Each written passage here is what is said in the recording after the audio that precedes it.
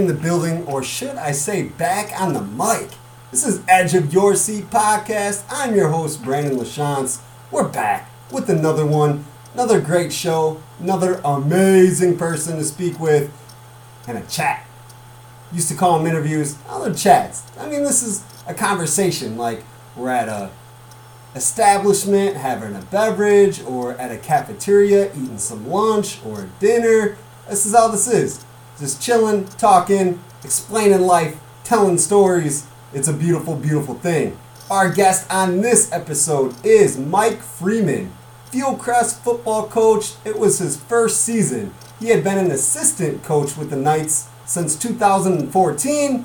Then he got his chance as the head coach after Derek Schneeman resigned and went to DeKalb to be an assistant coach there.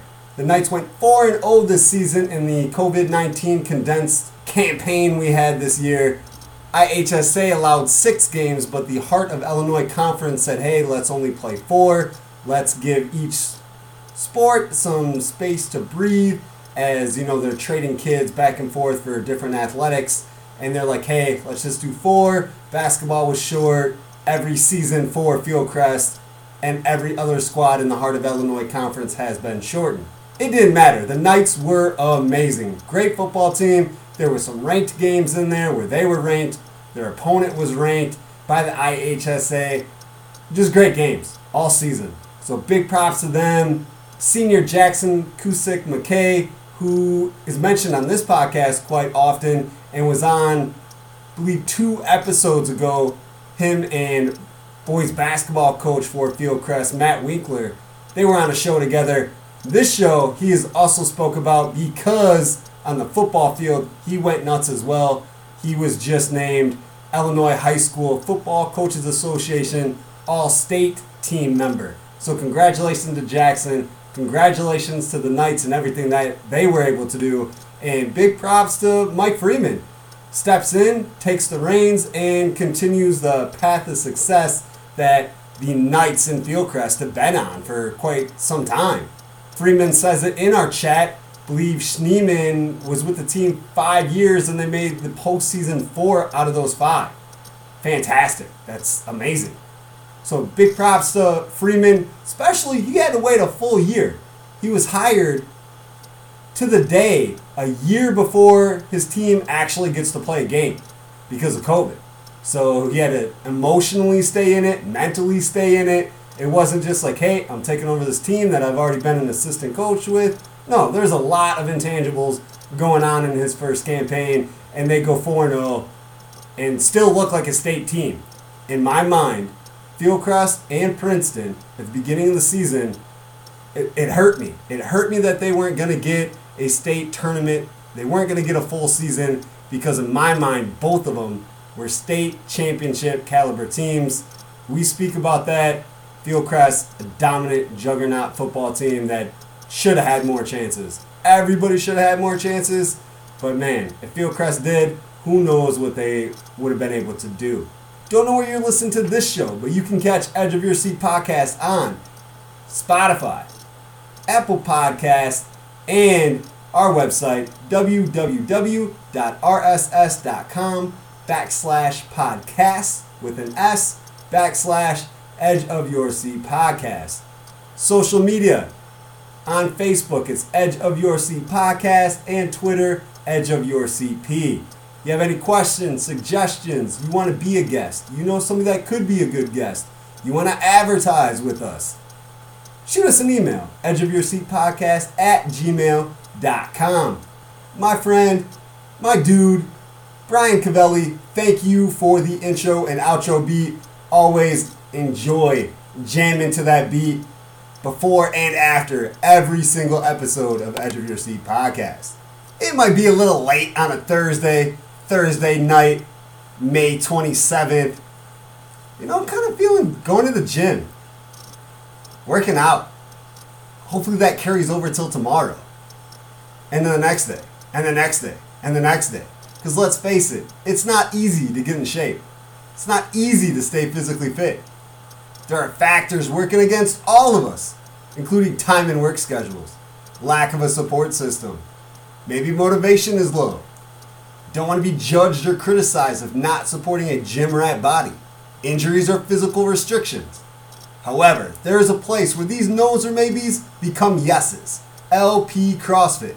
LP CrossFit, located at the Prue Mall across from Secret Nails, offers a weekly schedule of classes for any level of fitness. It's not just one time, it's not just one day a week. There are many options and classes only last 1 hour. A support group, LP CrossFit, is a diverse community focused on fun and hard work. All members know each other's names and support one another during workouts. Motivation, the trainers at LP CrossFit help you reach your goals and get into the best shape of your life with workouts of numerous movements, including bodyweight, gymnastic, and barbell. Everyone is guided, pushed at a productive and comfortable level. If you're an experienced athlete or getting the first taste of physical fitness, everyone is welcomed and viewed as equals. You would go at your own pace. Want to go hard? It's hello, how are you? Go get at it. Want a more relaxed approach? It's the same welcoming. Hello, how are you? Go get at it. Injuries and mobility restrictions are a major priority at LP CrossFit, as all small group classes are coach-led and movements are infinitely scalable for all members. LP CrossFit opens all doors for everyone. Check out LP CrossFit on Facebook or at lpcrossfit.com. Like I mentioned before, the word from an advertiser, one of our sponsors, good old LP CrossFit. Definitely get in there, check out the gym. Everybody is nice, very, very friendly. Always recommend going to get a great workout with them. And anytime you step in the doors, you are going to get a great workout. I've done it a few times. I should go way more often. But it's crazy. It is awesome crazy. You're ready for a workout? Go to LP CrossFit. No doubt. NBA playoffs get into game twos of the Eastern and Western Conference matchups on Tuesday. Some crazy games there. The Nets bulldoze the Boston Celtics 130-108. In game one, Kevin Durant, James Harden, and Kyrie Irving went off for 82 points combined. Game two, only 61 points. They still win by 22. Joe Harris, 7 threes, 25 points. Crazy. He was 7 of 10 from behind the arch. Wow. Just going off. Off. That dude can shoot. He is a great marksman. You give him a second to shoot, it's game over most of the time. Obviously, 7 out of 10. That's 70%. That's better than a lot of kids' ACT tests right now. Sorry, kids, but it is. Dude can shoot. I wish every kid would study and be able to shoot like this guy is in terms of killing those ACT scores. ACTs, SAC, STCs, all those tests. All of them. Your goal should be able to pass them in the same manner as Joe Harris can shoot a 3. Just saying. Unbelievably, in my mind, Dallas Mavericks take a 2-game lead in the series, the first round series against the Los Angeles Clippers with a 127-121 victory. That's crazy that the Mavs are up 2-0 on the Clippers. The Clippers got the Mavs beat in pretty much every category on paper, if you ask me. I think they got better big guys. I think they got better guards. I think their best player on the court. I love Luka Doncic, probably my favorite player to watch in the NBA.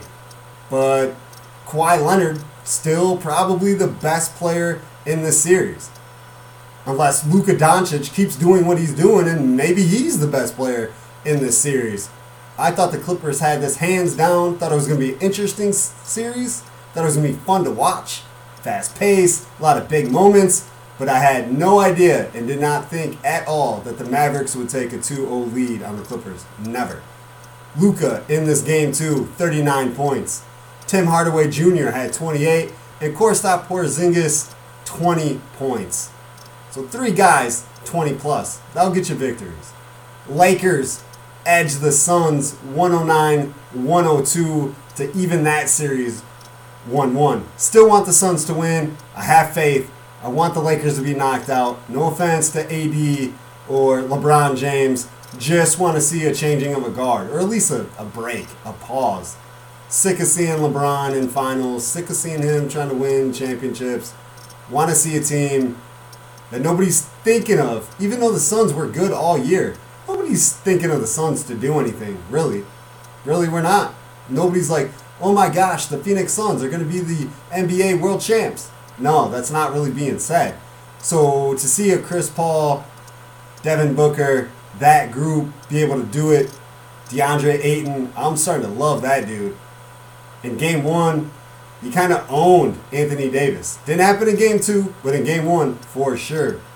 He was the best big guy on the court. Nobody could argue that. But we knew the Lakers are going to come back hard. There's championship pedigree all throughout that roster. So to think that the Suns were just going to run away with this, no way. No way. That's not going to happen. But on paper, even throughout the season, the Suns were the better team. I'm hoping that they can prove that in the playoffs. Yesterday's games on Wednesday, Philadelphia 76ers 120, Washington Wizards 95. I wanted the Wizards to upset the Sixers. I know that's crazy at 8-1, but hey, crazier things have happened. That's happened before, so why not? Sixers just playing bully ball, whooping the Wizards. Take the 2-0 lead over Washington. Westbrook is choking again. In this game, 10 points, 11 rebounds. Okay, it's a double-double, but 10 points from the star of this team. Bradley Beal is awesome, but in this regard, he's the 2-star. He's not number one go-to option. Westbrook is. 10 points from that guy? Nah, Westbrook is choking hard. If they have a chance of even taking a game or two, Westbrook has got to score 25 to 30 every game. New York Knicks tied the series 1-1 with the Atlanta Hawks with a 101-92 victory. Fun series. That is going to be awesome throughout the entirety. I hope it goes 7 just so we all have amazing moments to watch in this series. Utah Jazz even the series with the Memphis Grizzlies 141-129. That is crazy. That is a lot of points. That may be the difference between having Donovan Mitchell and not having Donovan Mitchell. He was not in game 1. Jazz lose. He returns for game 2. He scores 25 points, leads them to a 141-129 victory. Ja Morant still playing amazing. He is going to be the best guard in the league, best point guard in the league pretty soon. Mark my words. If you already don't think that, which if you're a basketball fan, NBA fan, and you don't see it, man, this dude's got all the tools to do whatever he wants to. Speaking of tools and whatever they want to, let's get to some high school sports. Let's break down Tuesday and Wednesday's achievements, accomplishments. Like I said, this is Thursday, May 27th. We're going to have shows pretty much throughout the entire weekend. So we're going to do Wednesday's sports stuff for high school today. Tomorrow we'll get to Thursdays and maybe break down some of Fridays depending on what time we can get into the studio. We got some things planned for the show and things going on tomorrow night. So we'll see what happens. The high school segment is brought to you by Shimmer Mendota Ford, a community dealership that is here for you. On Tuesday, May 25th, we will start with the wrestling mats. Had a triangular between St. Bede, Marquette, and Seneca. St. Bede beat Marquette 36-18. For Marquette, getting those points, Logan Petrie, Jake Mitchell, Wyatt Smith all had wins against the Bruins. Seneca beat St. Bede 63-10. In a triangular with Princeton, LaSalle Peru, and Sandwich. LaSalle Peru beat Princeton 48-30, but then lost to Sandwich. Sandwich picking up the victory over the Cavaliers 56-24. Sandwich went 2-0 in the triangular by defeating Princeton 52-30.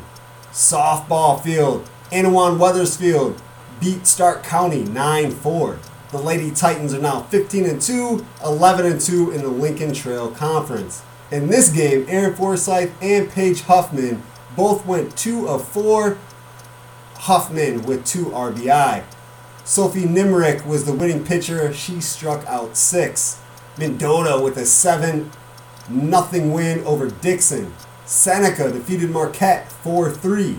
To the tennis court, boys tennis in their last regular season meet, Ottawa defeated Canelan 4-0.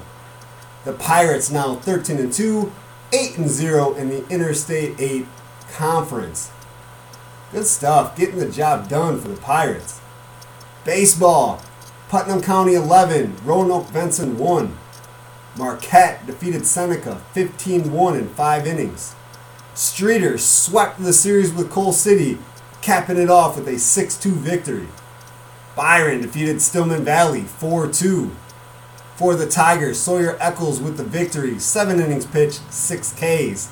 Zach Tucker was 2 of 3 at the plate with 2 RBI and a run, and Luke Mathau, 1 of 3, scored 2 runs.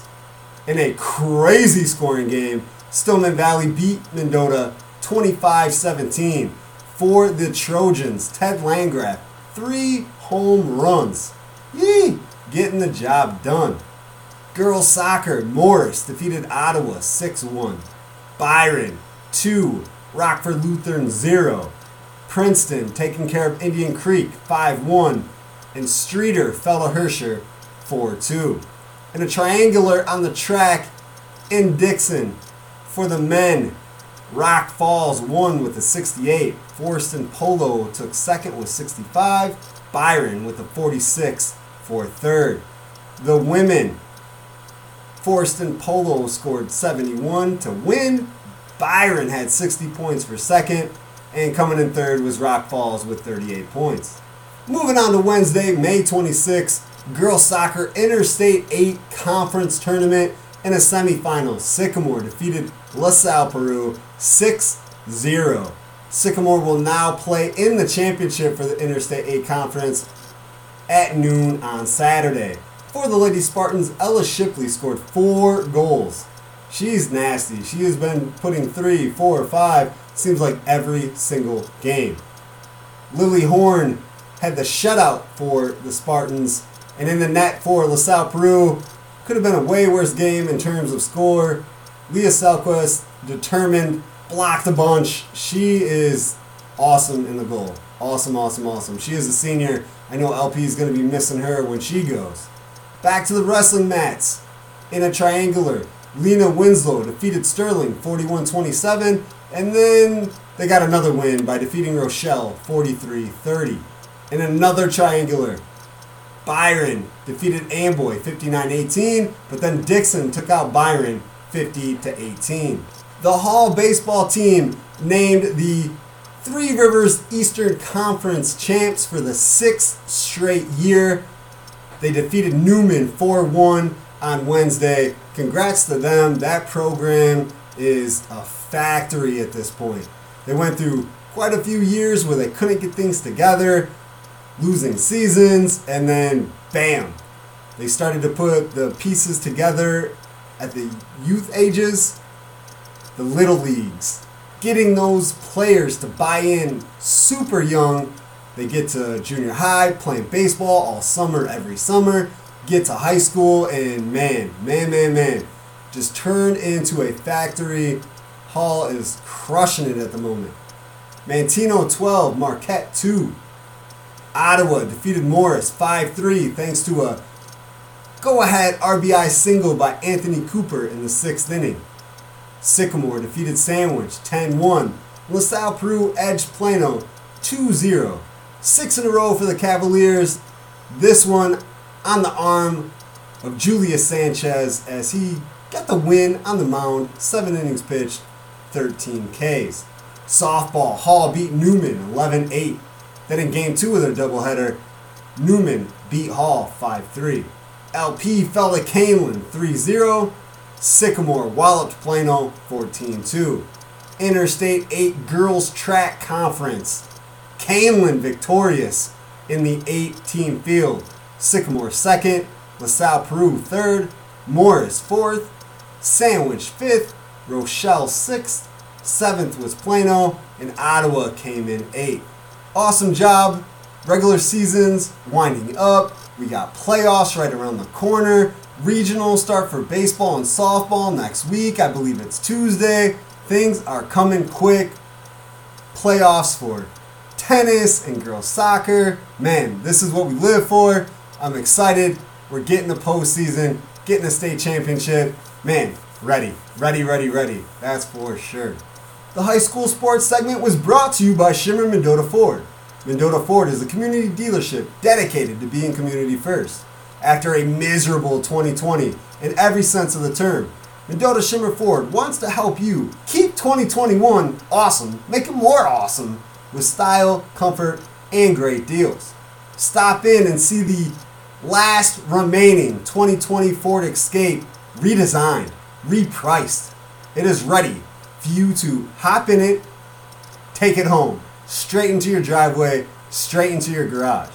But the 2020 Ford Escape is just one of the many options at Shimmer Mendota Ford, as it has a huge selection of new and used vehicles on the lot and even more on the website, www.mendotaford.com. Whether you shop online or at Shimmer Mendota Ford, located just south of Mendota on Highway 251, manager Ski Hartman and his associates, Jason Hintz and Doug Safranik, will use their experience and understanding of the vehicle you're looking for to help you roll through 2021 just the way you want. Call 815-539-9314 for all vehicle inquiries at Shimmer Mendota Ford. And right after you hop in your new car, you get home, trying to be comfortable, you see some things like, man, that could be fixed. That could be renovated. Should I spend some more money? Should I make it look cool? Should I make my place, my home, my man cave, my kitchen, my bathroom feel more comfortable, more how I want it? Of course you should. And we know just the people to help you. Olson Construction works hard to help its customers enjoy every single thing about their home. Brothers Keith Milas and Tommy Olson will use their more than 10 years of experience to take care of your home renovations from start to finish with your thoughts and opinions taken with every step of the journey. The licensed and insured family-owned and operated company prides itself in offering family prices with family honesty on any job, whether it be roofing, siding, windows, doors, stairs, deck designs, floors and tiling, garage additions, room additions, or full remodels. They can do absolutely everything. For a free estimate, call Olson Construction at 815-910-5982. Check out the Olson Construction LLC page on Facebook or send an email to olsonconstruction19@gmail.com. Well, that is the intro. Hopefully you're enjoying this weird weather. It's cold, it's hot, it's raining, it's Illinois. But summer is here, school's out, baseball, soccer, all those summer activities that you love to do is happening. It's a great time. And like I said, we got playoffs right around the corner, just a few days away, getting to a state tournament. Yes, the best part of the year. Doesn't matter what sport it is, it's awesome. As always, thank you for listening. Appreciate the love, appreciate the support. Thank you very, very much. Always pushing, trying to make the show better. Give you everything you need to hear, everything you want to hear. Cool stuff to entertain you, information to learn you, all that good stuff. Thank you again, as always, for listening. We will be back very, very soon. Until then, peace. Football season, the one we did not think was going to happen at all. We got some weeks in, 6 weeks altogether. Some didn't play as many, but it has been awesome to see football happen, be at football games. Fortunate to be able to broadcast football games, talk to coaches, talk to players for Edge of Your Seat podcast. And we got a coach here with us today, Fieldcrest, Mike Freeman. How's it going, Mike? Great, Brandon. Thanks for the opportunity to have me on. Anytime I can, talk football and talk this season and being a new head coach, I love it. So I appreciate the opportunity, Brandon. Oh, definitely. And that's what we do here at Edge of Your Seat podcast is talk about sports and football. Fieldcrest High School. I am pumped up about this one. You said new coach. This is your first year. And let's just talk about that because we can break it down into many segments because this has been a crazy year for everybody. But head coach, Fieldcrest, coming in, it's a good football program, have had lots of success lately. What was your initial, thoughts coming in and, being a head coach? When I got the job and I was named, Derek's successor, I had been in the program with him, from 2014 and, been to both those semifinal runs, and knowing the senior class we had coming in, it was honestly an absolute dream come true to know I was going to lead this team now and this program and this group of seniors. And I just thank God, from the day I got it, like, wow, how fortunate am I? And then literally that next week, we were almost in the midst of the first shutdown for COVID for a long time. So I get named the head coach, and then it's COVID, and everything's up in the air from there. Were you thinking like, oh, it's because I'm here, that's why this happened? Well, that definitely crosses my mind. I'm like, yeah, this is great. I've been waiting years and years for my shot at being a head coach, and then boom, I get a head coach job, and then the world shuts down, and I'm like, well, at least it's March. We still have like April, May, and then we'll definitely be open by June, and everything will be up and going, and then June comes, and we're still shut down. And I was like, well, football season's not till August. This is no big deal at all. Keeping our kids upbeat, and we're working out, and we're doing things that we can with all the guidelines, and then July creeps by, and it's early August, and I'm like, man, they still got to let us play football, right? And then they're like, hey, no season. We're going to go and cancel the season, and maybe we'll play in the spring. And, my heart definitely drops, and I feel for these kids, and, my wife and my kids for how much time I spent gone over the summer. And it was definitely a shot to the gut to say no fall season, and we were just super hopeful for anything. So we just kept working out and kept being together, and I really wanted to bring a lot of character building and a lot of things to this program to get close to these kids and make them, young men, not just great football players. And so we spent a lot of summer and a lot of fall, instead of playing football, just getting better people. And I really think it came into fruition here in the spring when they granted us the opportunity to play football. I was like, are you kidding me? What a great opportunity. IHSA going to give us 6 games, and then 2 days later our HYC comes out and says, actually, we're going to play 4 games. And I know myself, my coaching staff, the community, the kids, they were just like, unbelievable. What a great opportunity. We still get to play 4 games. Any time we could have hung our heads and said, man, they took a couple games from us, or we could have had a 9-game season, and then we had a 6, and now it's a 4. But we were just like, are you kidding me? Thank God we get to play. And I say that, but we honestly do thank God all the time just for the opportunity to play football and play as a family and play together the sport they've been doing since 3rd grade. So it was definitely a journey up until that first game. And they said we were going to play on March 20th was our first game, and that marked the 1-year anniversary from my hire.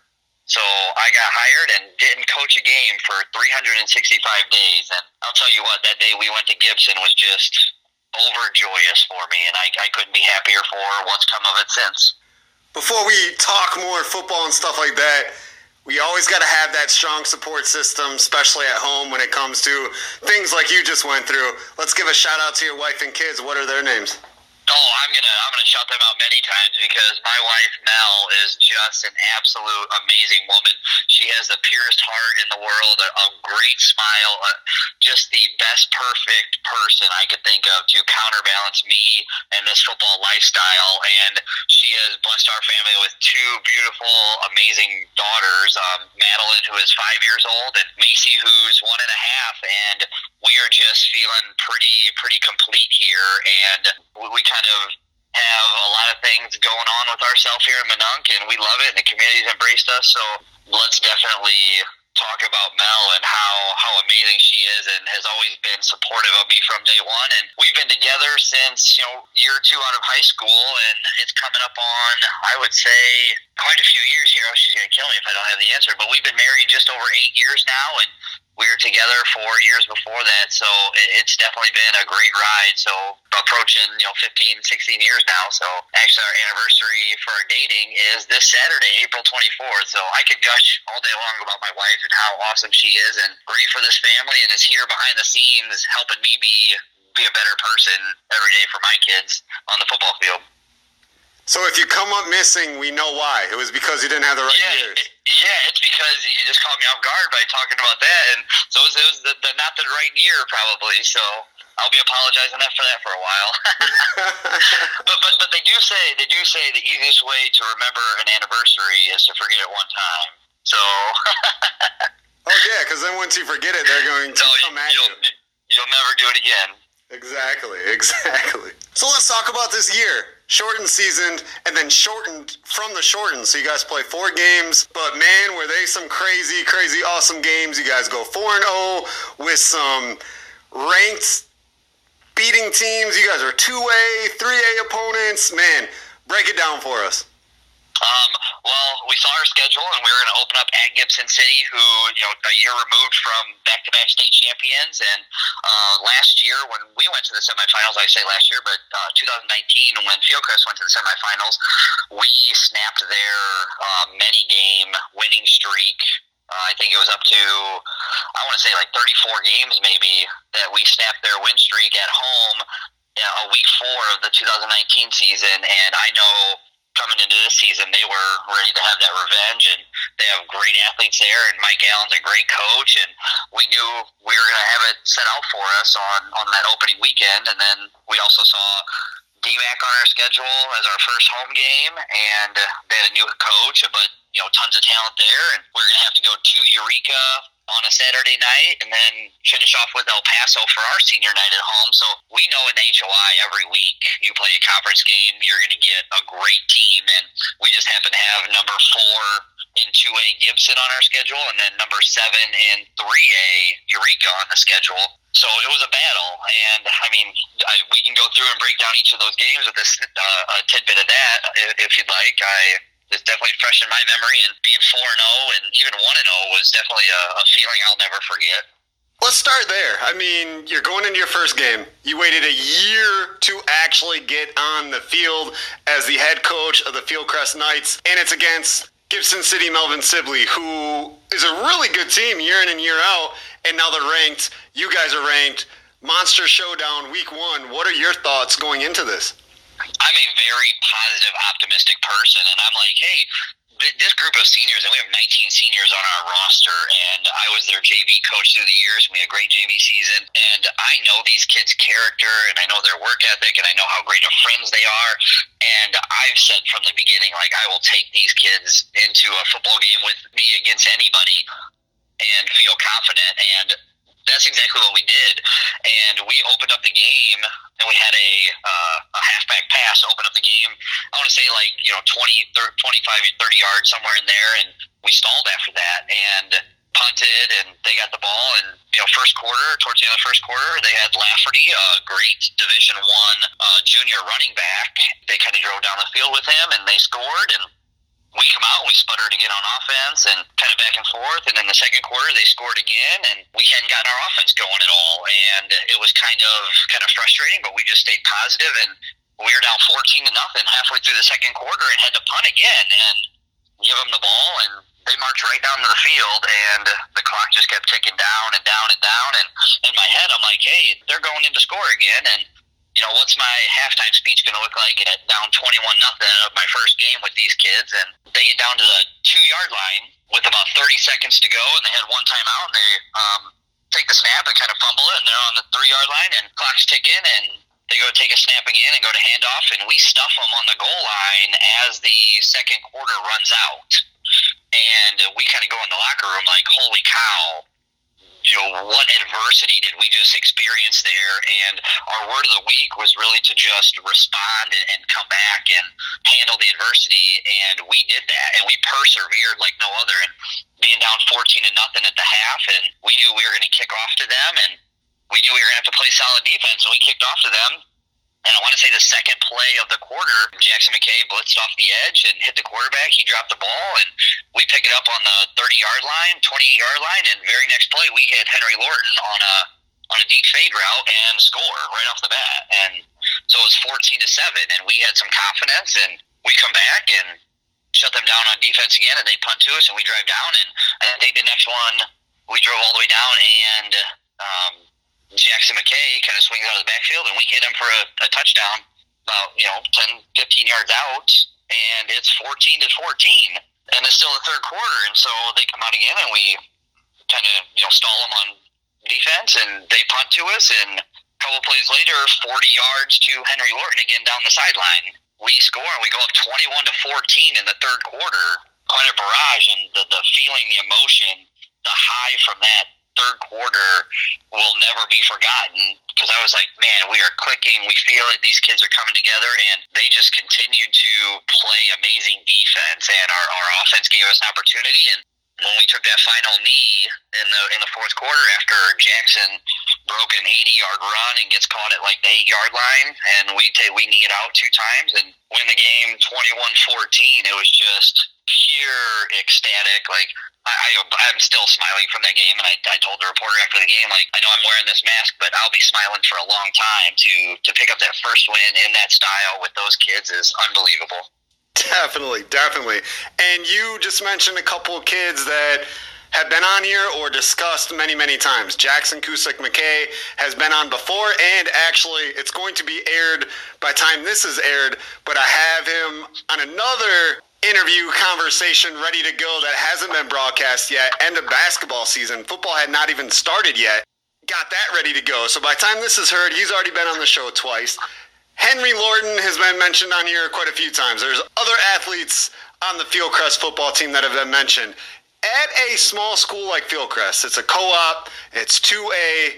Talk about the just athletes that you kind of have to mold them. I mean, not having a big place to like choose from. You can't choose the athletes. You're going to get the kids that you're going to get.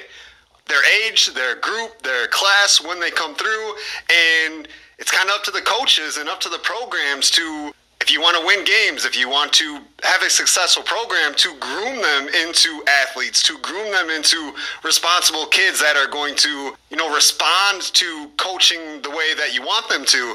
That's a huge deal for Fieldcrest. Oh, absolutely. And you mentioned it. It's years of, it looks like just these athletes are coming to our school district or things like that. But these are kids who, have gone to school together since kindergarten, and they just love playing sports, and fortunate enough to be getting these, senior classes of, 12 to 19 plus kids. And it's just an amazing feeling. And I would be wrong if I didn't mention some guys like Craig Meyer and Wayne Weber, who have been not only on the high school staff for 15 plus years, but they were JFL coaches, and they've been involved in everything Fieldcrest football from day one. They played MDR teams before Fieldcrest was formed, and they've been an integral part of all the success all along the way. So Craig Meyer and Wayne Weber, who this was Wayne Weber's last year, he went out with a 4-0. The success, it really lies on them about over the years grooming kids. But you're exactly right. We got 5 little feeder towns into our school, and we get whoever shows up for football. And obviously we try to recruit the hallways and, get kids, but there's just a lot of quality character kids that come through this program, and our program builds up, and that's what leads to success. And obviously there's some athletic talent there, but these are kids who not only know how to use it, but we try to make a coaching staff who can get the most out of these kids. And we definitely had myself and 7 assistants on the sideline this year who cared about the kids wholeheartedly and led us to the success we had. You've mentioned you have been with the Fieldcrest program. Where did you actually go to high school? Where did you learn the game? I went to Streeter High School. I'm a 2003 graduate, so I was a product of Coach Kelly Kane. He came there my sophomore year, and I played under him for 3 years there. And he was an old school, tough guy, but I really feel like guys like Coach Kane or the former head coach there just give me that drive and that love for the game, and they taught us life skills as well. And we might not have been, as always, the best program out there, but guys like Coach Kane and at the time offensive coordinator was Ken Bublitz. Just guys like that have been influential, and Bo Alberts and Ray Yednock. I mean, I'm getting way back in there, and from there I didn't go on and play college football. I went on to NIU to get an accounting degree, and my senior year of college I decided I wanted to coach football because I missed it so much. I've been out of it for 3 years.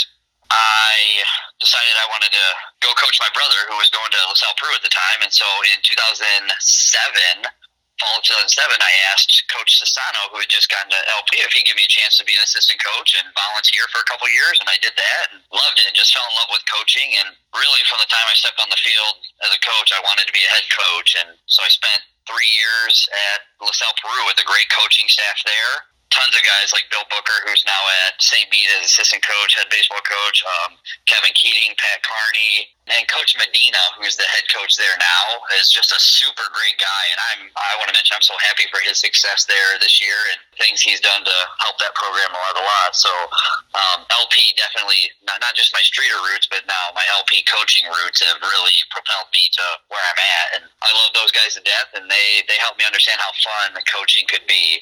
And so I went back to school and became a teacher and went back to LP for one more year in 2013. And I was a freshman coach there with Dave Carey, who his kid came through, and he was a great coach with me. And then I come to Fieldcrest in 2014 with Derek. Same time Derek came, I got hired a couple weeks after he did, and he let me be an assistant on the staff. And we've had tons of success since then. Rewind a little bit. You were talking about Kennedy Carey, who was a really good quarterback for LP. Yes, he was. I was actually his freshman coach with his dad. And our freshman team there was just a great team, and had Max Uranich on that team as well, who ended up being a really phenomenal wide receiver there with Kennedy.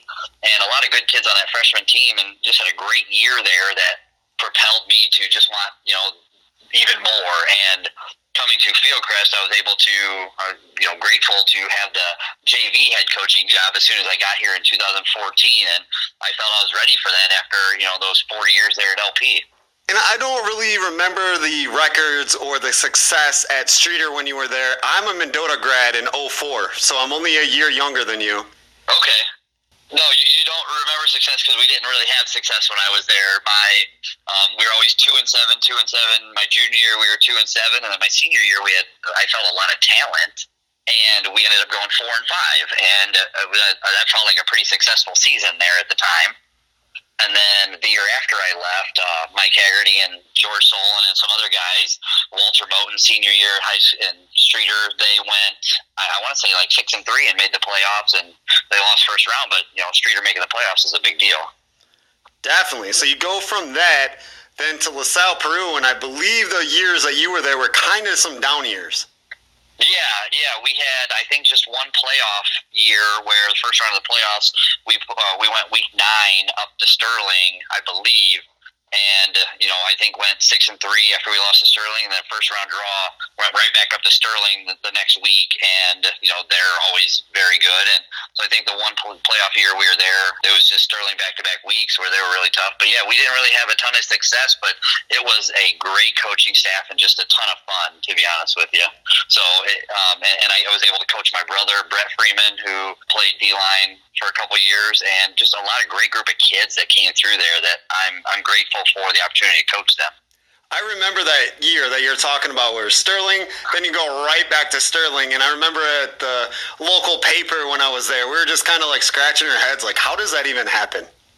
Yes, it was definitely a really weird year, but one of the biggest highlights of my coaching career is one year we went up to Geneseo, and oddly enough, full circle this year, we beat them. We beat Geneseo at Geneseo kind of on a rainy night on a last-second field goal, and it was the first time LP beat Geneseo at Geneseo ever, I believe. It was just like we come back into town with the fire trucks, and we felt like state champions beating Geneseo. So that's one of the biggest highlights of my assistant coaching career for sure. Man, you're bringing up some memories for me, too. Like, I wasn't there, but I remember, like, where I was at the paper when this had happened. I was at another game. Somebody sent me a text, like, LP did it. Like, now you're bringing up some memories for me, too. Yeah, so crazy times, and now we're talking about is things like that really make me smile, and I'm grateful for a lot of things, God's given me the opportunity to experience in football. For sure. And then you go to Fieldcrest, who I believe it was a year before Derek got there. Can't remember his first name was Lorton. Matt Lorton? Nate Lorton. Matt Lorton, his son, was our quarterback for the semifinal team in 19. And then Henry Lorton is his other son from this year's team. I'm glad you know the family tree for me. Thank you. They're community people, and they're, boys, both Matt and Henry are just great kids. They really are. Definitely. Nate gets the first, is it playoff game or playoff win for Fieldcrest the year before? No, actually, the year before, Fieldcrest goes 8-1 during the regular season. Their only loss was the first game of the year to Tri-Valley. I think a one-touchdown loss. And then, so they go 8-1, and they pull Sterling Newman at home in the first round. And Sterling Newman was 8-1 as well, and that was a first-round matchup. Which was crazy. I remember that, too. Yeah, and Sterling Newman comes to Fieldcrest, and Fieldcrest doesn't win.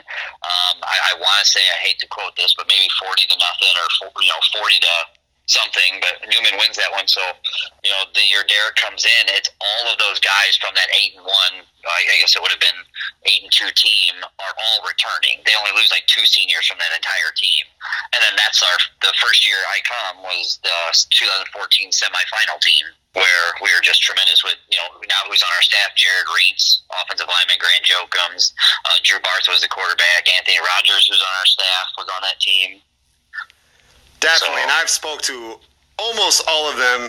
Drew has been on the show before. He's been on Edge of Your Seat podcast, and I think it was the year before they went 8-1 was their first playoff berth. I might be wrong, but it was something like that. I was at the game, and I remember Nate's like, we finally did it. I think he had one more season, and then Derek came in. Okay, that could have been it, yeah. I'm trying to reach in the depths of, that was a I'm all over. I mean, you having me going from Streeter to LP and Fieldcrest, I'm all over in my head right now. I know, I'm making you jump around. That's my fault. For sure. So then, Fieldcrest, Derek takes over already, 8-1 the year before, and just success almost every single year, and you're a part of that. So you go from Streeter, then you go to LP, then you go to Fieldcrest, and just the different realms of football, not winning games to being okay to, maybe next year to then having those years, the good years, and the awesome senior classes that you're talking about coming through and picking up those victories every week when they need to. Well, one of the biggest things to get adjusted to is really weird, at Streeter, at LP is, going into a season, we're like, how amazing it would be if we made the playoffs, if we could just get a winning record and make the playoffs. And then we come here and we're, have a phenomenal, talented team to have talks of state champs and being able to go far, and we're making a semifinal run. And my wife and I still talk about it, how crazy is it that we can, here at Fieldcrest, expect or at least look forward to state champions? Whereas we never had, we talked about, playoffs would have been awesome. And now, those 6 years with Derek, we missed the playoffs one time. And which is crazy how good of a program it would take in the HOIC to only miss the playoffs one time in 6 years. And it's just been a great feeling knowing we have now a tremendous program, and we have the kids who are buying in, and the kids who expect and honestly believe to win, rather than some of the mindsets from other schools I've either been a part of or we'll see where they kind of expect to lose or know that losing is definitely a real option. Whereas here we want to win, and we know we can win, and we've seen winning, so it's definitely a different mindset. And like I said, my wife and I talk about that that first year here, 2014, the fall was just an out of body experience that can only be topped by a state championship. And then in 2019 we make another undefeated run all the way to the semifinals, and you just get this feeling of now state championships are the pinnacle and are the expectations, rather than just making the playoffs. So it's definitely a different culture here than what I've been a part of, and I'm going to take, the culture here and keep growing it. And honestly, we have our dreams set on a state championship. And when I took the job over, I was telling people, they took the job over in the fall of 2020, we are state championship bound after a semifinal, because I'll be honest with you, I don't ever want to lose a semifinal game again. Being in 2 of them and losing 2 of them, kind of heartbreakers, and knowing a lot of the what ifs. And I knew this senior class, led by Jackson and Henry and Travis and Jordan and Corey and all just a great group of guys.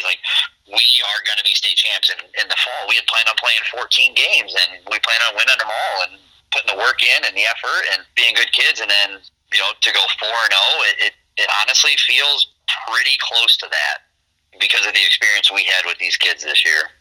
And it wasn't just any old 4-0. We talked about the first game that you had against Gibson City, Melvin Sibley. Crazy close. They are a really good team. You go into week 3 against Eureka, ranked in 3A. Also a really good team year in and year out. And you were able to, in a lot of people's minds, upset them. Yeah, I honestly feel you're exactly right. Like, a lot of people picked Eureka, and they have a great quarterback in Matt Martin, and they have other skill players and other linemen, and their enrollments, maybe twice the size of us, and they're a 3A school, and they're predominantly been good since they've been in our conference. So definitely a team that deserves the ranking they had. And you look at that game, we start off the game and we get the ball, and I think it's a touchback, or we just return it to the 20, and we drive on the very first series 80 yards in like 15 plays and punch it in from the 3-yard line and eat up almost the entire first quarter. And so we're on cloud 9 thinking, we are just doing everything right, and we came up fired up, and felt Eureka didn't move the ball offensively that well, and we made some coaching mistakes and maybe mental mistakes from our players that gave Eureka a couple opportunities there in the second quarter to put points on the board, and they missed their field goal going to halftime, and we're only down 14-7 at halftime. And kind of the same message to the kids, just overcome this adversity. And we were just 2 weeks before this, we were just down 14-0 at Gibson City. So to be down 14-7 at Eureka felt like we were ahead of the game. And we knew what kind of effort we had given at that point, and our defense really tightens up after the second half. And at Gibson City, and then against DMAC in week 2, we didn't allow a point in the second half, and we had that mentality, like, this stops now. Like, they don't score again, we stop our coaching mistakes, and we stop our mental mistakes, and we'll do it. And we come out in the third quarter, I believe, and score a touchdown on a Henry Lorton screen pass that goes 50 yards. And our kicker, Jacob Joyle, a little bit before this, just starts cramping up in his quads and stuff, and he jogs out onto the field for the extra point after we score to make it 13-14.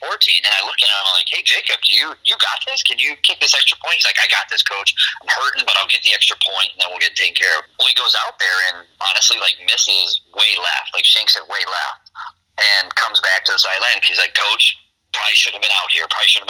I'm really hurting. I'm going to go stretch it out." So we had, another guy do the kickoff, and we kept playing great defense and doing a little bit on offense. And I went over to Jacob, I think, right at the third quarter break, and he's laying on the ground getting stretched by the trainer, because he's also our number 1 blocking back at the time, and he's our starting linebacker and somebody we need, and he's been laying on the ground for, a half hour being stretched out. And he's like, "I just can't get up. I can't move it." And I look at him, I tap him on the chest and say, "Jacob, I'm going to need you to stand up pretty soon, because there's a real chance we're going to go kick a field goal to win this game."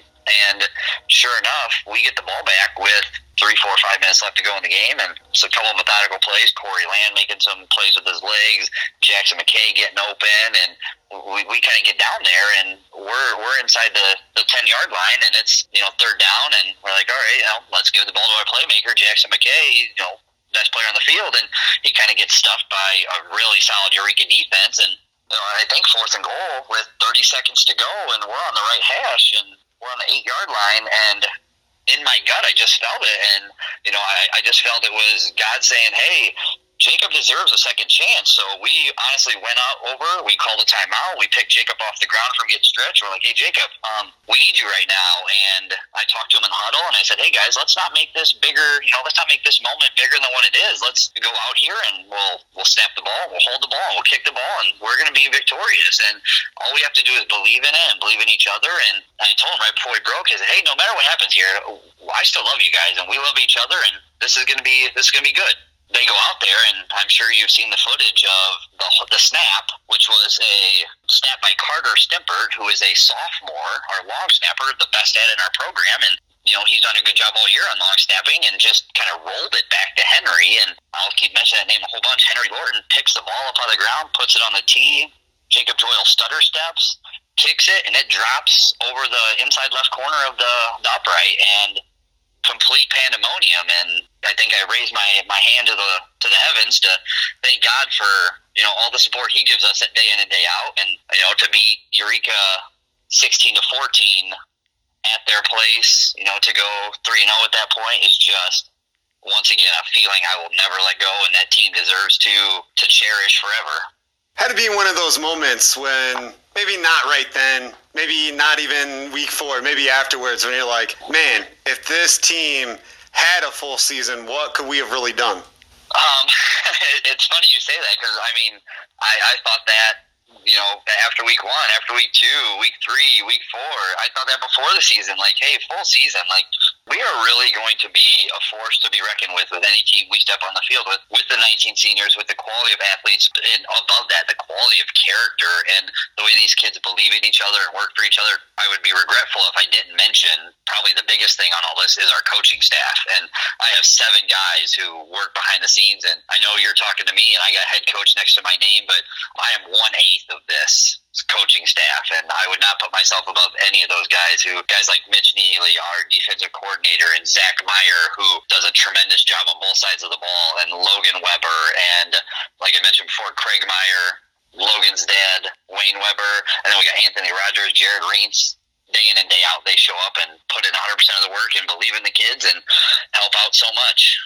To answer your question, like you said, how far could we have gone? And I say we went 4-0, but we felt we played 10 less games than we thought we could have.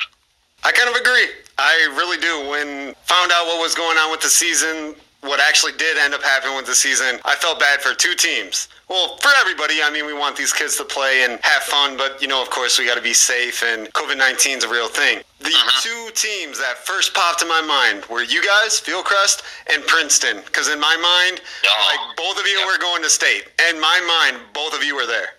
Well, that's awesome that you believed in us, because I know we had, some doubters everywhere, lost too many guys, lost some big guys, and we did. We lost a ton of guys from a semifinal team, but we knew we had plenty of quality kids coming back.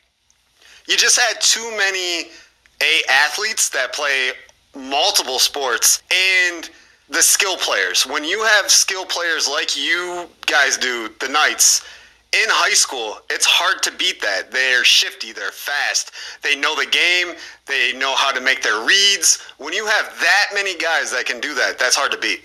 Oh, absolutely. And that was kind of one of the things we talked about in the offseason is, hey, we need to get the ball to the guy. And we look at our chart and we're like, okay, yeah, we know we have Jackson, but look at all these other guys we need to get the ball to. And, we have guys like Austin Jefford in the backfield who his legs never stop running when you give him the ball. And we had guys catching the ball like Lucas Sidebottom and Zach Keller and Isaac Morse and brand new kid Andrew May. And that's one thing that gets kind of overlooked about this team is I think we had 5 kids on our roster, 5 seniors on our team who had never played high school football before, who got very quality minutes. And somebody like Noah Nordstrom never played high school football before, starting center. Andrew Perry never played high school football before, starting defensive lineman.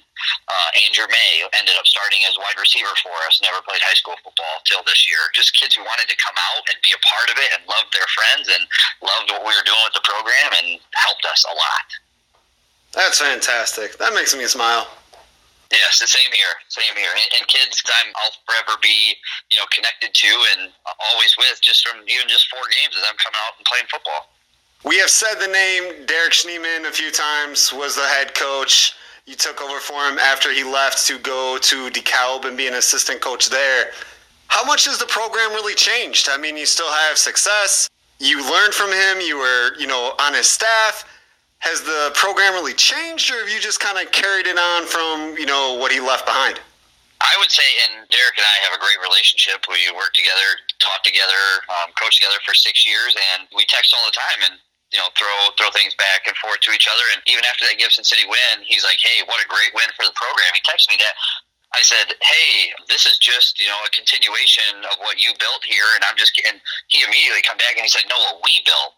And that's the kind of guy he is and the kind of coach he is he's not going to say it's something he did. It's such a group effort, and I retained most of the staff that he had, that really led to this success. And so Derek did great things, and he'd be one to say the same thing. It's a full coaching staff team effort. One of the things when I got the job, I didn't want to change any of the winning ways or what the kids believed in or bought in or were doing, because Derek and the staff did a great job of establishing that for many years. But I really wanted to incorporate character building and making sure that after the season, these guys are better than just their record, or better than just really good football players, or have, a great 40 time, or can catch balls or blocker.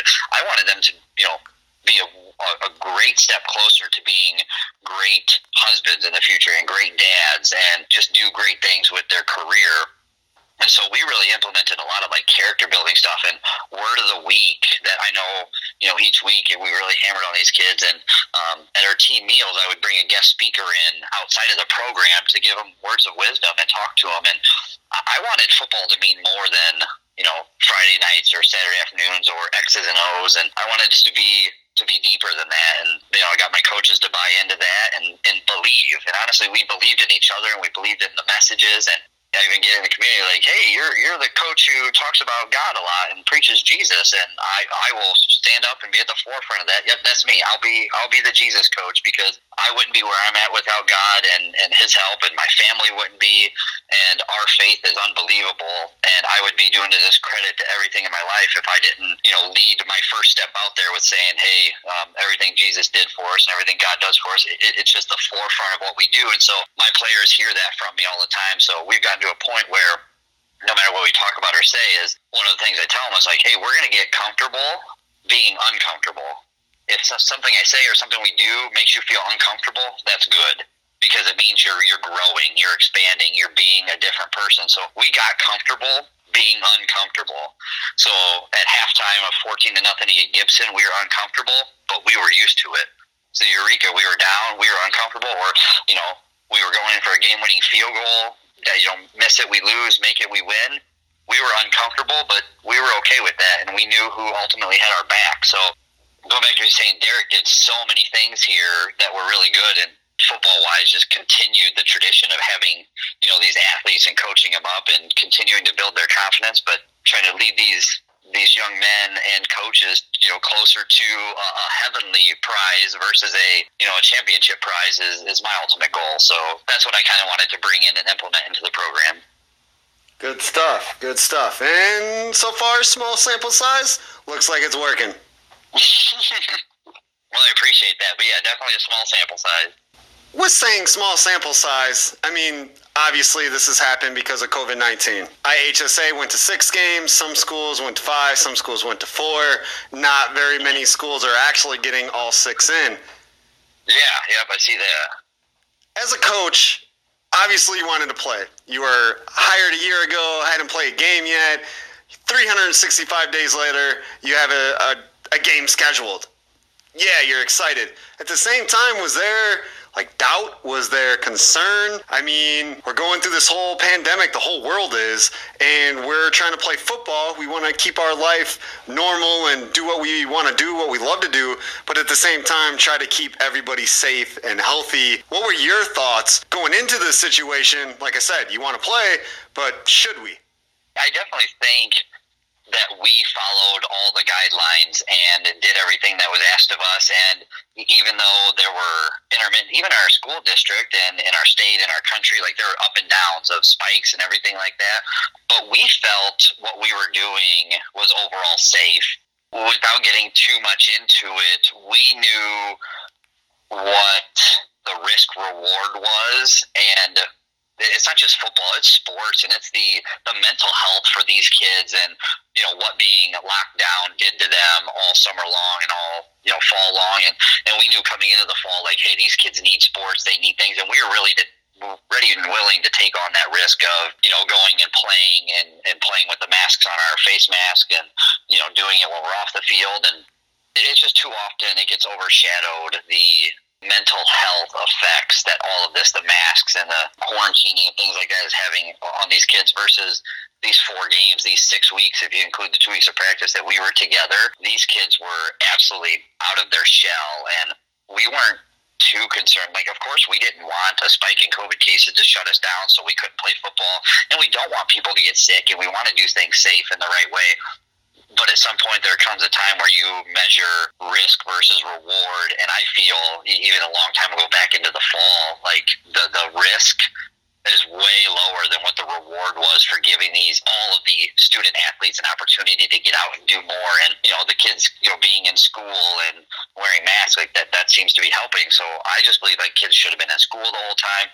We should have been playing sports cautiously with guidelines, with help, and, following some things. But to take anything away from kids, especially high school kids, really affects their mental well-being. And that's one thing I really wanted to make sure I focused on with them, is letting them know that I'm there for them and I care about them, and this is more than football. And we knew that from day one. And I'm no stranger myself. Like, even here at home, it doesn't get easy. And when you have kids, you're going through all this, and here with my wife, and we're kind of social distancing all summer long with little ones. I had a baby, and we're kind of keeping to ourselves, and we just want what's best for our health.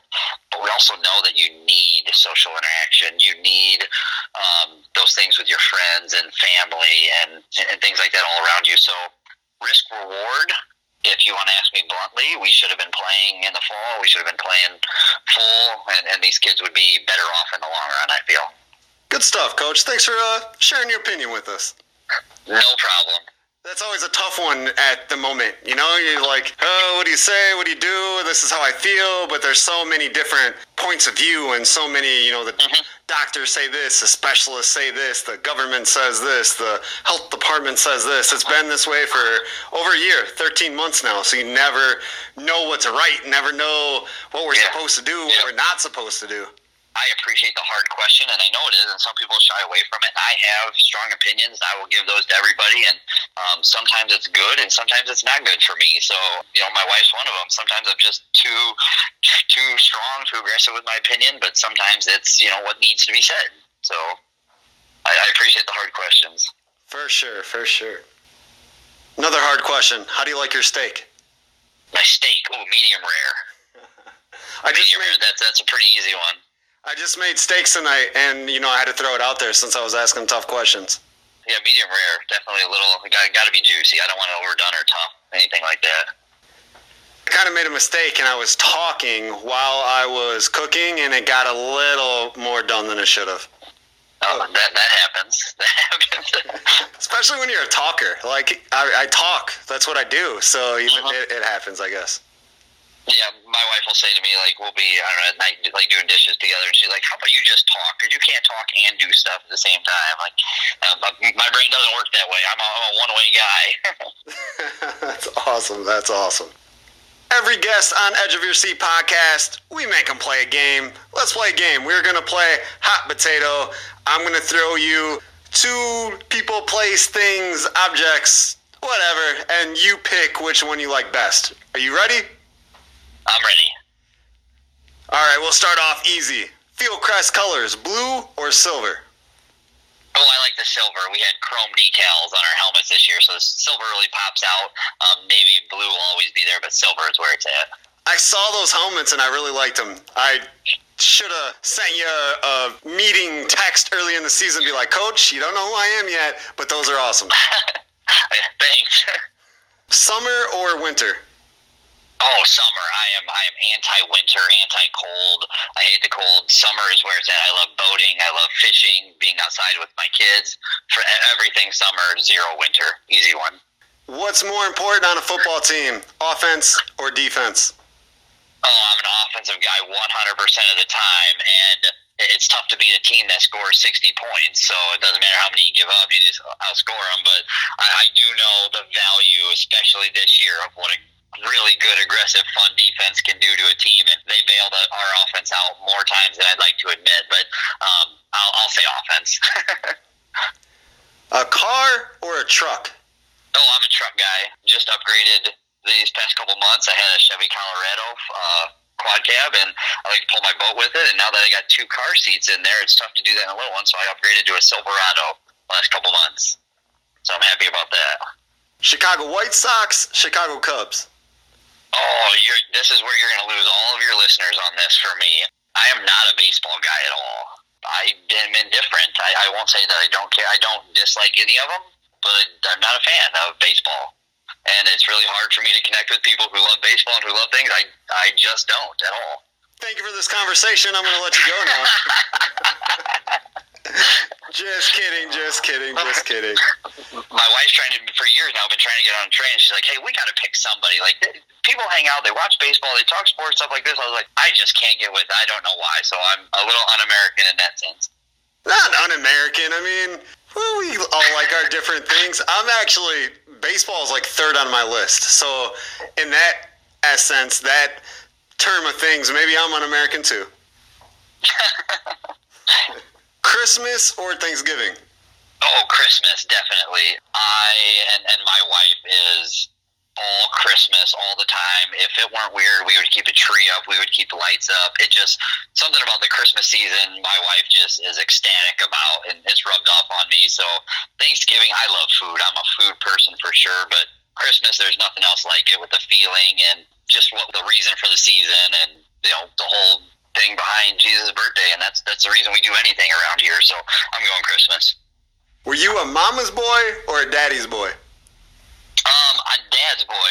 I have 4 brothers and my dad, and we grew up in the same house together. Lots of guy stuff going on, and I really think God knew what He was doing when He gave me a wife and 2 daughters. He's like, you're gonna learn how these women things work, and never had that a lot growing up, and so definitely a dad, a guy's guy, I would say.